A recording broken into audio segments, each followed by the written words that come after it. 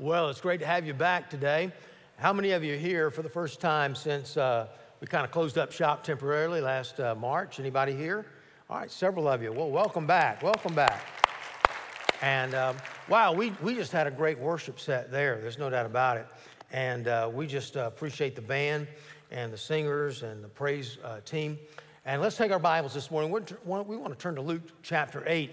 And I'm going to begin a new series of messages today on overcoming spiritual vertigo. That is the title of the book that I wrote a few years back. We're looking at that in our small groups. And so you're reading that as a small group, and you're having discussion questions and some other teaching material. And what we're trying to do over the East Campus and here is just simply trying to do something complementary of that. Now, because of the title of the book and explaining things a little bit where we're going, I'm going to be taking a little bit more out of the first couple of chapters of the book today than I normally would. And so the messages are going to complement that, but be on the same theme every single week that we go through the small groups. And so we look at chapter 8, and one of the stories I tell in the book was a time when I was out with a very good friend of mine on the lake, and our families were together, and we were kind of by ourselves a little bit. One of my closest friends, I knew he had a tough year. And so I asked him, I said, how are things going with you? Knowing that I felt like he would open up to me. And during the year, his wife, first of all, broke her ankle, and then he had to become Mr. Mom, as well as work mainly from the home. This is before the pandemic, and everybody was working at home. So he had to work at home. And then he also had to take care of the kids and everything about that. But also, during that year, his mother had a stroke, got sick. And because of that, she had memory loss, and she also had a behavioral change. And it was just an opposite of what she was before. And I remember looking over the nursing home or the assisted living home where he was going to have to move her. I happened to be there during that time. And all the trauma that he went through in his life, so close to his mom. During that year, his mom passed away. So it seemed like everything was kind of caving in on him during that year. And he said something to me. He said, you know, I know God's my heavenly Father, but if he's my father, I sure treat my kids a lot better than he treats his. He was angry. And you say, well, that's kind of a blasphemous statement. I really don't think it is, because I think God wants us to be very honest with him. Several years ago, I had the opportunity to preach a funeral of a young boy who died. He was a member of our church who passed away. And because of his cancer, he got better for a while as we were praying for him. And then as the whole church was lifting him up in prayer, he took a turn from the worse, and then he passed away. And I remember the pastor before me getting up to say something, a friend of the family, good man, really good man. And he said something to the effect, we can't question God. It is wrong to question God. God has his ways, et cetera, et cetera. Then I got up, and I wasn't trying to be disrespectful. I was respectful to him. But I said, you know, sometimes we do have to ask the question of God. We have to question God. Because what happens, all of us come to those points in our life, kind of a crossroads. Things begin to cave in on us a little bit. Things happen. We say, well, God, you know, I prayed real hard. And not only that, but felt like I was right with God. I felt like I was praying in God's will. But you just seem to be absent. You seem to be silent. If you've lived long enough, if you've been a Christian long enough, that kind of test is going to come your way. Most Christians, I believe, either kind of walk away or they internalize it. And because you internalize it, you say, well, I can't question God. I can't come to my small group and say that, hey, I'm having a rough time, and boy, I treat my kids a lot better than God treats his. You just feel like you can't say that because of what people might think of you, or even what you think of yourself. So you internalize it, and it becomes a root of bitterness in your heart, sometimes against God. And let's face it, our problems are at the very root of it is our relationships, especially our relationship with God. We're so much alike God. The Bible says that God created us in his likeness, but we're more dislike God than we are like God. Now, you just take your spouse, for example, your relationship with your spouse. Somebody says, yes, I understand my husband perfectly. Another said, no, I understand my wife better than she understands me. Nobody ever says that. Like the guy that was given a prayer from God, and God said, look, he lives in Los Angeles. He says, I'll give you anything that you want. He says, okay, I've always wanted to go to Hawaii, and so if you would build, God, I'm afraid of flying. So if you'd build a bridge from Los Angeles to Hawaii where I can go, well, that's what I'd like. And God said, look, if I did that, I would upset the sea life, and I'd have to drive those pilings down below the ocean floor, upset that the rippling effect all throughout the earth would be tremendous. I just don't think I need to do that. He said, what else would you wish for or pray for? And he said, well, I really like to understand women. And God said, well, how wide did you want that bridge? And so we think about that, but even our family, other family members, we have trouble communicating with our teenager with us. And think about it for just a moment. We're more alike, even as men and women. We are more alike than we are different. And yet it's hard to carry on. It takes intentional effort to carry on a relationship with one another. What about an animal? Some of you have, how many of you have dogs here? Cats. All right, cats. Well, I'm okay. Sorry about that. No, I shouldn't say that. You can tell I'm a dog guy, right? And we have a dog at home, has absolutely no communication skills whatsoever. I have no idea what she's barking about. I can't interpret that. And when you talk to your dog or your cat, you say, Fido, would you like a little food? Do you need a little water? Would you like to go out? All they hear is blah, blah, blah, blah, blah. There's no communicating with them. Why? Because you're more different than you are alike.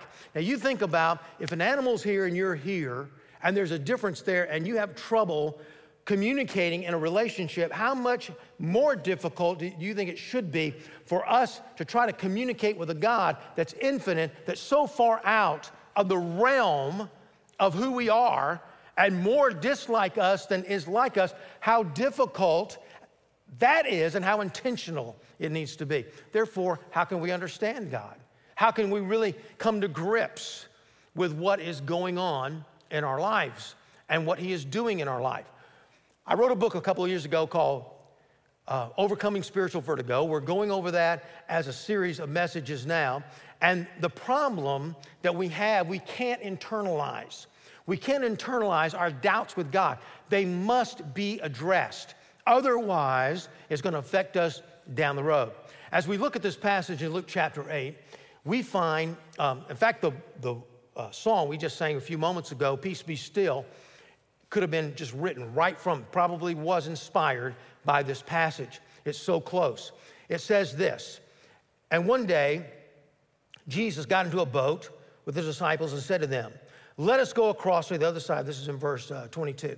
Let's go to the other side of the lake. So they set out to the other side of the lake, and as they sailed, he fell asleep, and a windstorm came down on the lake, and they were filling with water and were in danger. And they went and woke him up and saying, Master, Master, we are perishing. In Mark's gospel, in fact, this passage is in 3 out of the 4 gospels. That's how important it was and how it stuck in the memory of the writers of the New Testament. In the book of Mark, it says, don't you care, Jesus? Don't you care that we're perishing? And he awoke and rebuked the wind and the raging waves, and they ceased, and there was calm. And he said to them, where is your faith? And they were afraid, and they marveled, saying to one another, who then is this, that he even commands the winds and water, and they obey him?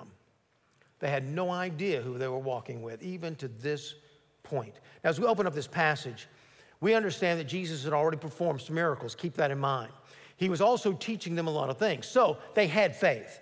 They should have had faith. And he was saying, look, use the faith that you have been blessed with. Now, what does this passage mean? I've heard preachers say before, oh, he's going to calm every storm. Man, he's going to turn every hurricane. Is he going to turn the 2 hurricanes that are coming our way and the 2 right behind it? What about hurricanes in the past? Well, he has turned some, and I believe it's because of the prayers of the saints, but others he hasn't turned so much out into the ocean. What does this mean, that God's going to calm? What is he talking about here? How can we apply it? Something that really happened. What can we do about it? I want to look at 3 points. Number 1, The condition of spiritual vertigo. I want to define what we mean by that and our doubts and the causes of it and finally the counsel of it. Notice the condition. We see them on the Sea of Galilee, and all around it are cities and towns. And I've been on the Sea of Galilee before, and it's 700 feet below sea level. That's important to realize when you realize Mount Hermon was about 30 miles away, is 9,200 feet above sea level. And so with all the mountains, especially that one, it causes a wind funnel to go through. And it's really, when you have a storm on the Sea of Galilee, which is really a big lake, you have really kind of hurricane force winds, at least hurricane force water. I remember when we were in the Holy Land one year, and we were supposed to go out on a boat. Part of the Holy Land trip, you go out on a boat where Jesus was, and you saw maybe where he walked on the water and things like that. And so we were supposed to go out that day, and they said, look, if we go out today, we'll all die because the wind is so rough and the sea's so rough. We're going to it'll just turn over. And so it's a rough time. And so when they're out there, and they're not trying to exaggerate, don't you care that we're dying and they're just kind of floating along on a lake.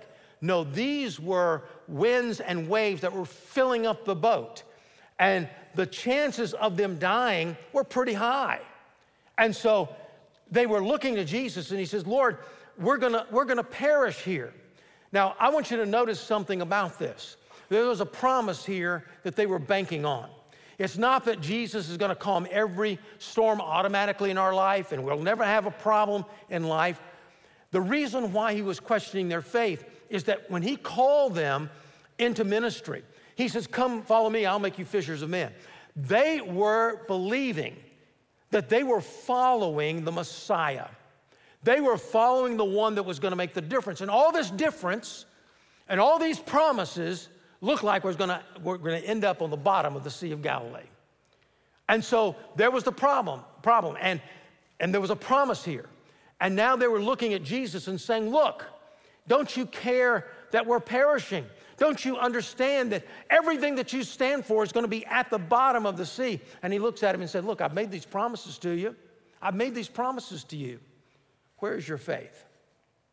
So we look at this and we ask ourselves the question, what is this spiritual vertigo? Well, if you've ever had physical vertigo before, you can understand that it makes you dizzy. It makes you off balance in your life. And so what happens is that your brain really can't process what your eyes are seeing. I've had this so severely at one point, I was sent to the hospital, and I've had it periodically since then. My brother-in-law, who was in the ministry for over 30 years, recently had to retire early because he couldn't stand up in the pulpit consistently. He has vertigo so badly. It's a physical condition where your eyes see something, but your brain is not properly processing it. So spiritual vertigo, as we define it today, would be that your faith cannot process what you are seeing, hearing, or experiencing. You know what the Bible says. You know what the Bible promises. And yet the life that you're leading, at least at this moment, does not seem to bear that out. You prayed for something. You claimed a promise of God. You felt like you were praying in the will of God, walking with God. He didn't have your back. He just was absent. He was silent in the whole thing. And you think, I just can't process that. Your faith can't see it. And your faith can't hear it. And you're not experiencing. Psalm 73:2 said this. But as for me, when he's talking about his doubts, my feet had almost stumbled. Why? Because he was off balance. My steps had nearly slipped. The word slip means I was off balance. I was dizzy in the whole thing. Now, all of us have come to places in our life where like termites eating away at our faith. But we've also had a hurricane type of experience. We've said, God, you've always come through for me. Boy, this has just been great. It's been wonderful. I've had to wait on it sometimes. But now all of a sudden you've got a deadline. You've prayed for something, and God said no, and it threw you off your spiritual balance. It's like a tornado or hurricane hit you and blew you off your course. What do you do? How do you do that? Well, let me just say that you are not alone. I was reading a book by Philip Yancey not too long ago, and someone wrote him a little letter based on a previous book he had written. And here's what it said. I've been going through an enormously difficult couple of years. At times it seems I will crack beneath the pressure. All this has shaken my faith in Jesus Christ, and I'm still trying to pick up the pieces of a once unshakable faith. I find myself asking the question, not is God or Jesus Christ for real, but is my faith and what is called a personal relationship truly authentic? You notice what it says in there. I'm having trouble with how God's dealing with me. I just don't understand it. It's not communicating. I look back on all I've said and done in regards to him and wonder, did I really mean what I was saying? I mean, how can I say I have faith in God when constantly I wonder if he's really there? Doubting, seriously, in unbelief here. I hear of people praying for things, that God told them this or that. But I find myself saying those are spiritual things. I'm only trying to impress someone else and being plainly dishonest. It makes me sick to my stomach to think of it. I keep asking myself, when will I get it? When will these things click for me?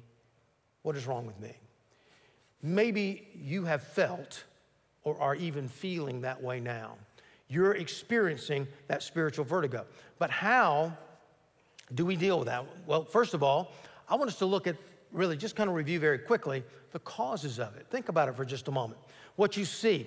What was going on here in the passage? They were seeing the waves, just like what we sang about a few moments ago. They were seeing the waves around them, not looking at Jesus.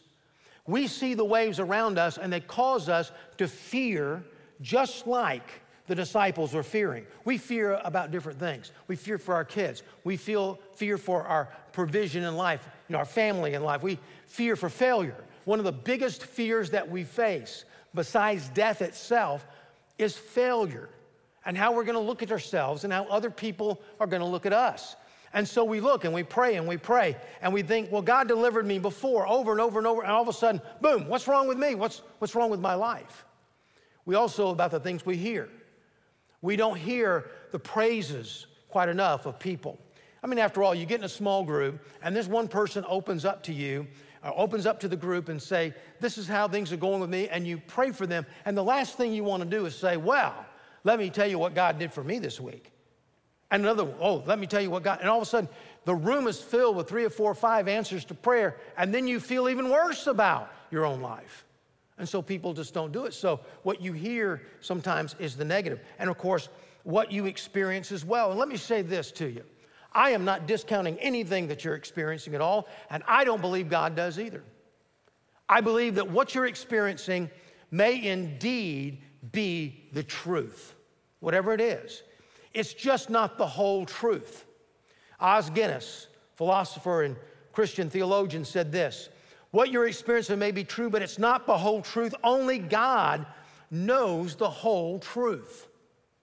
But as Philip Yancey has said, disappointment with God comes when the actual experience of something falls short of the expectation. So what are we expecting? You see, those are really the felt needs, aren't they? See, hear, experience. But what is the cause? You know, we sometimes see the same things. We hear the same things everybody else hears. We're experiencing the same things, and this person has great faith, and you just feel like you're falling apart, and you're just playing an act. You're going through the motions. What's the difference?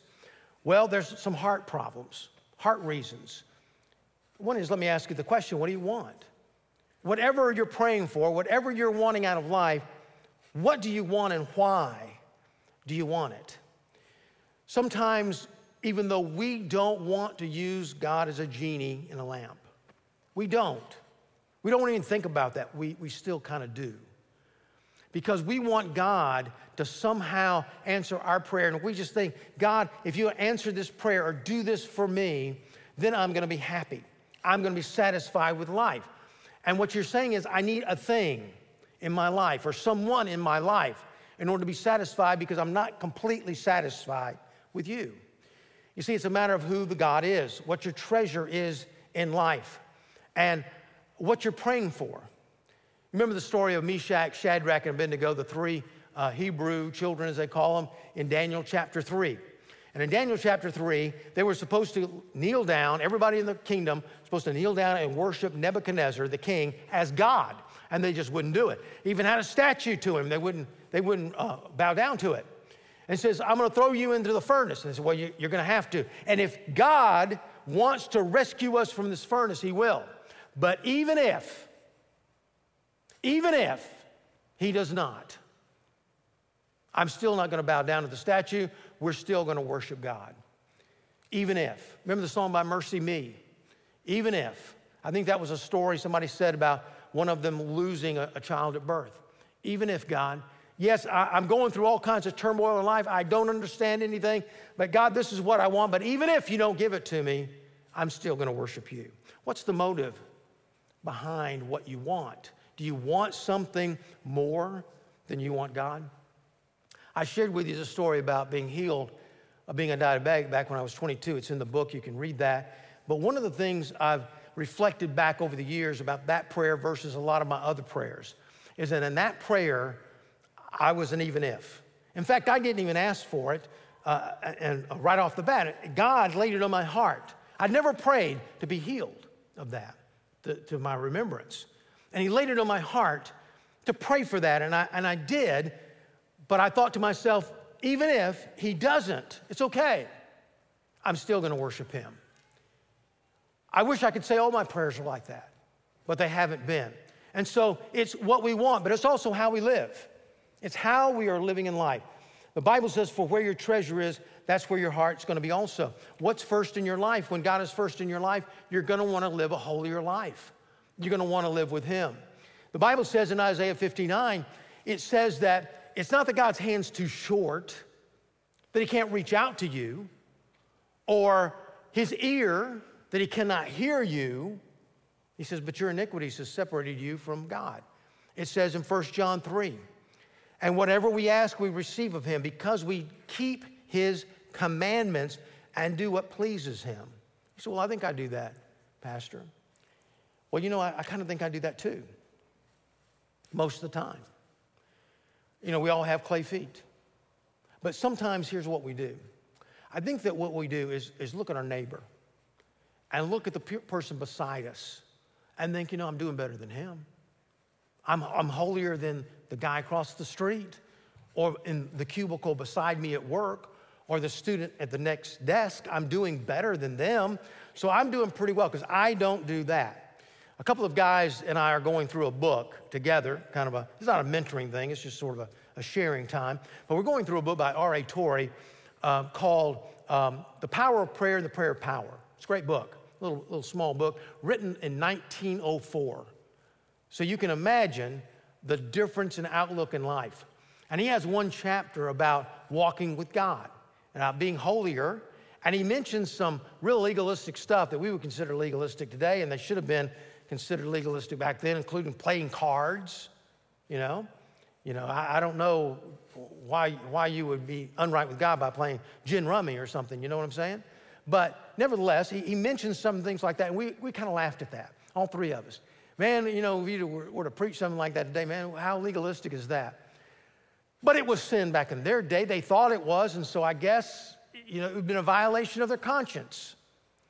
But one thing, and with all my laughter about all that, I had to admit one thing. R.A. Torrey, who wrote a book, more than one book on prayer, has had a lot more answers than I've had. That book is filled with miracles.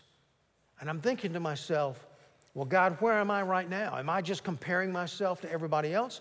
Or I'm really asking you, God, what is it in me that's keeping me from getting that answer? Sometimes it's how we live, folks. It's just how God is getting our attention to bring us to a step of getting up a little higher. We say, well, God, I was way down here when I got saved. Now I'm here. I'm doing pretty good. I'm getting tired of changing.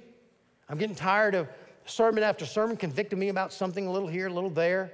I'm good where I am. I'm a lot better than most. And here's where God wants us to be.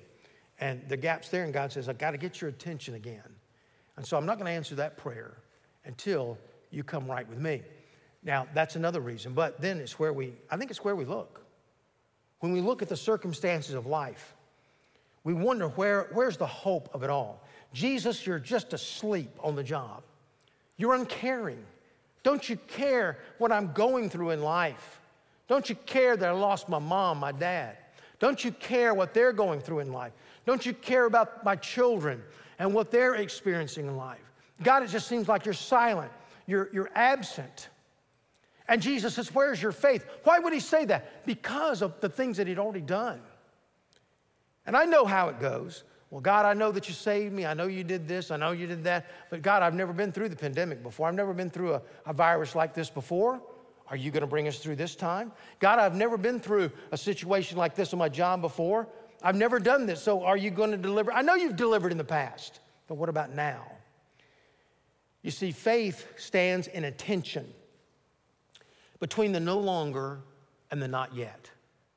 You read the Old Testament prayers, and when I was a young Christian, I used to think that all that praising, they always start off the Old Testament prayers with a lot of praising, and God, you've done this, and you've delivered us from that. And I thought, oh, they're buttering up God before they come up, with a big punch.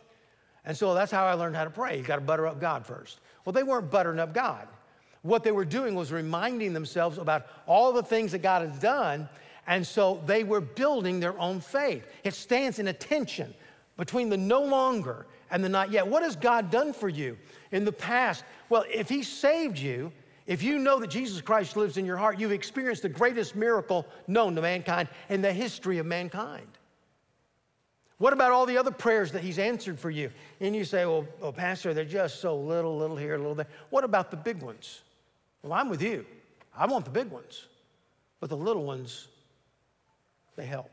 I remember a time when I was at Tacoma Falls College, a student there, and back before the flood, well, the creek's still there, and they replenished it and made it better.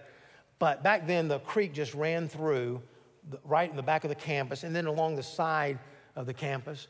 Over here to my left, as I was sitting there beside the creek, Mr. Eby's house, the Dean of Men, you go around, and there was a residence row. All those houses were wiped out by the flood, but this was before the flood. I'm sitting there and just kind of thinking, and just a great time watching the little creek go down in the rocks, and just a great noise, you know what I'm saying. And it was getting near dark, and I said, well, I need to go. And so I jumped up real quick, and my contact lens, hard lenses, fell out, hit my shirt, fell out on the ground. Not the creek, just the ground in the pine straw. You say, no big deal, just go get you another contact, what, $20? Well, not back then. And I didn't have any glasses. I hadn't had a pair of glasses at the time since I was in 6th grade. And so I had no glasses, I had no spare pair of contact lenses, and may I say, I was a student. I was a student with no money, working my way through school. I said, God, I've got to find that thing. I've lost them before, I've found them before, but I've never had this to look in before. And so I'm looking, it's kind of getting dark. And so a couple of my friends were walking by, and they said, what's going on? I told them. And one went in the room, just the dorm was right there in front of me. He went in, got a flashlight, came out, and we started looking. By the time he got out there, it was really dark. And so we're looking around, and I'm ready to give up. I'll just use one for a while. That's a weird experience, by the way, but I'll just use one for a while. Done it before. And one guy said, well, before we leave, let's pray. Well, that's a novel idea. In a Bible college, it's a good thing to do, is to pray. It's what you're supposed to do, right? And so I got to admit, my faith wasn't real strong at this point. I've dealt with this lost contact lens too many times. But the guy prayed, a really heartfelt prayer. The other guy had a flashlight. One other guy had a flashlight. And my friend, who was right over here, Jim, had a little twig in his hand that he just picked up right before we started praying. He was just holding it in his hand. And it was about this thick, about as thick as this pen, and about this long. And he was just holding it there, right there in front of me. And the flashlight happened to be hitting on that right as he said, other guy said, amen. And so I said, there's something shining on the end of that. And I reached over, and I took the contact lens right off the end of the stick, right after he said amen. You say, well, that's no big deal. Well, it was a big deal to us, and I tell you why it was a big deal. It wasn't God parting the Red Sea, building a bridge to Hawaii. But think about how the rippling effect those big prayers really cause in the world. God was telling the 4 or 5 of us friends, centered around there, I'm still with you. I'm still there for you. You say it was like finding a needle in a haystack. I beg your pardon. A needle is silver. This is clear.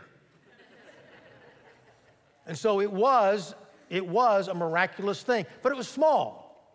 But maybe that's where our faith was. It was just small. And in order to grow it, it takes answers to prayer in a small way. So what's the counsel today? What's the counsel? Well, let's look at this passage. First of all, we need to look to Jesus in our circumstances. Look what they said. He said they were afraid. Why were they afraid? Because they were beginning to realize who they were dealing with. And it says this, they were afraid and they marveled, saying, they were in awe, saying to one another, who then is this? Great question. That he commands even the winds and water and they obey him. Here was the hurricane, you might say, coming along. And he just stands up and calms everything. It says, the indication here is the calming is that the sea all of a sudden was like glass. Everything was quiet. The wind that comes in a hurricane or a strong storm is an unmovable force. It's unmanageable. That's the best way to put it. The wind is unmanageable. The weather man can tell you what the hurricane's going to do, when the storm's going to come, and make a good guess. But he can't stop it. He can't move it to the east or to the west. Only God can do that. And it was a marvelous thing. It was an awesome thing that was happening. And the question was asked, wow, here's one unmanageable force, Jesus Christ, overcoming another unmanageable force. Who is this? Well, he's the Christ. Found out he was the Son of God. Remember what Peter said? He said, you are the Christ, the Son of the living God. He's Lord over the universe. He's the Son of God, the Holy One, the Son of the Most High. And you say, well, that's what he was when he was on earth. What about now?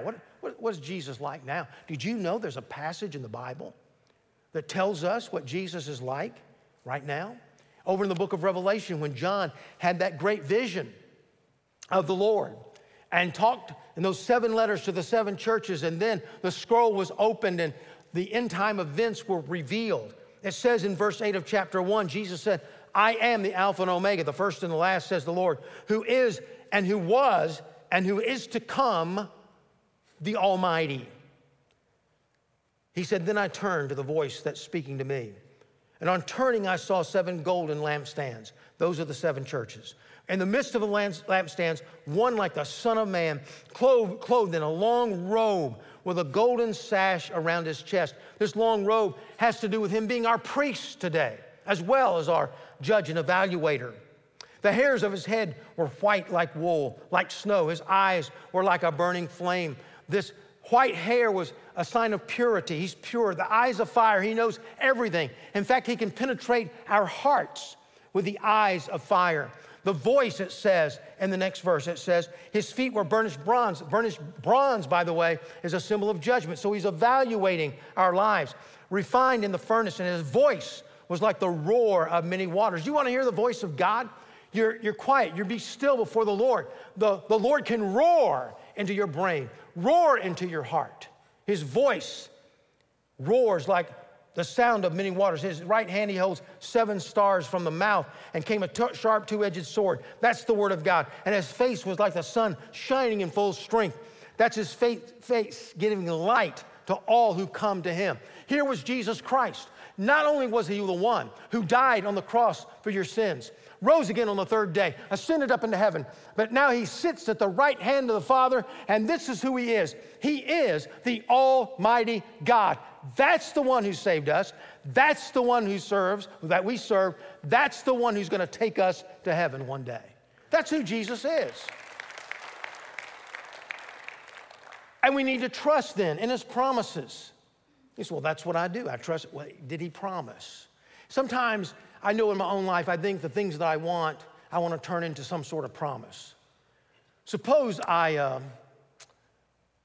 you told me, Masters tournament pastor's coming up in November, and I just happen to have 2 tickets, and I'm thinking, oh, you're going to take me. And you say, and my wife and I are going to really enjoy it. And I say to you, well, could you get me a couple of tickets? Oh, I don't know about that. I mean, it's just a hard ticket, and it is. Very difficult to get. One of the most hard tickets in sports, sort of like the Super Bowl, to get. But I'll see what I can do, but, I'm not holding out much hope. So my wife and I buy our gear, and we get our master's hat, and we're all ready to go. And, hey, where are my tickets? You said you were going to get me tickets. No, I didn't say I was going to get you tickets. You mean you didn't get them? No, I couldn't get them. You promised. Did he promise? No. How can I hold him accountable for a promise that he never made? We look at the promises and realize in our passage today there was a promise, a huge one. You come follow me, I'll make you fishers of men. You come and follow me, some of you are going to be sitting on my right hand in heaven, some on the left. You're going to make a difference. We're going to overcome. We're going to bring salvation to the world. And the promise was there, and they didn't believe the promise. They thought all the promises, along with Jesus, along with their lives, are going to end up at the bottom of the Sea of Galilee. So we claim. How do we know what the promises are? We look into the Bible and read them. And dear friends, sometimes as we look, we have to be patient. Sometimes our problem, it's not a lack of faith, it's a lack of patience. It's a lack of seeing the big picture of what God's going to do. And I know catastrophic things have happened before, and God has really delivered in a big way. I recall the story that Ravi Zacharias tells, the late evangelist, and he had a letter written to him, and he said this man, he held his name and just called him, I think, Harold, and he said that he lost some of his family over in England, and so he took a boat, went to England, and before he got to the shore, some kind of ship that was kind of like a pirate ship, really, attacked them, and then the British fleet came and arrested them all, and he wound up in prison. They put them all together, wound up in prison. He said he's treated awfully. This was back in a long time ago. Awful times. He met one guy that had spent 7 years in prison, I think for stealing a candy bar or something. And he said, look how people they're not fed right. They don't have enough water to drink. The conditions here are deplorable. Well, he eventually, too much time, got out of prison and made the mission of his life to improve conditions in the English prisons. Over and over and again, he'd go to Parliament with a new bill, a new proposal. So much so that the prison ministry there have a statue to him today. He changed people's lives. Bad things happened, but the rippling effect was something really great.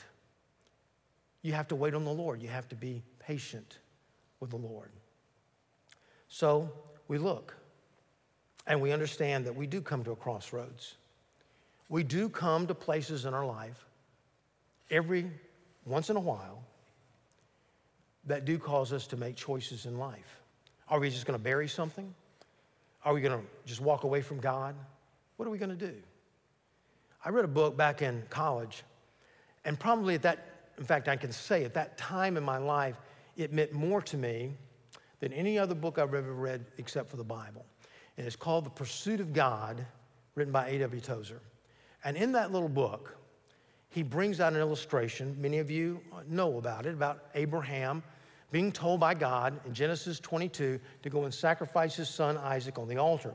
And that was a picture of the father sacrificing his son on the altar. And of course, we know the story that Abraham was willing to do it, believing that God was going to raise Isaac up from the dead, but he didn't have to do it at all. God just stopped him. But he says, now I know you have your heart. I have your heart because of what you were willing to do. And Tozer said this. He said, all of us, like Abraham, have times in our life where we come to a crossroads. When we come to that crossroads, there's not going to be a lot of choices. There are going to be two choices: the right road, the wrong road, the godly road, and the easy road. And sometimes we come and we don't almost know which one it is, but yet we do. And all of us come, not every day, but just sometimes in our life, trials that are so heavy, hurricanes that are so rough in our emotions, that we come to the crossroads of life. Are we going to go with God, or are we going to go the other way? Believing that we have somehow, been duped by God. Because not just a lack of faith, but maybe a lack of patience as well. And all of us come to that crossroads, as I have. And I'm sure some of you already have. And sometimes it's 2 or 3, 4 or 5 times in a lifetime. But it's not every day. Are you coming to that crossroads now? Are you at that crossroads where you think, oh, it's just so heavy on me. I've got to decide which way. And I promise you, no decision is just as bad as going the wrong way. What is it that you are going to do? And maybe you're here today and you're not a believer, and the crossroads for you right now, as it was with me when I was 16 years old. Am I going to receive Jesus or not? Which road am I going to take? You're at the crossroads. Jesus died on the cross for your sins, and he's calling on us to invite Jesus to come into our heart and life. If you've never made that decision, let me encourage you to make it today. Today needs to be that day. With heads bowed and eyes closed, in the quietness of this moment, if that's your prayer today, to invite Jesus into your heart, pray this prayer with me right now as I pray aloud. You can pray. Just repeat after me. Lord God, I come to you in prayer in the name of Jesus. Thank you that Jesus died on the cross for me. Thank you that he rose again on the 3rd day. And he did this for me to cover my sins. I surrender my heart to you today. I humble myself at the foot of the cross. And I ask you to come into my heart. Forgive me of my sins. And help me on that road to trusting you, where I can follow the one who is so powerful, even the winds and the waves obey him. In Jesus' name, amen. Thanks for listening. You can find more sermons and other information at crosslifechurch.com.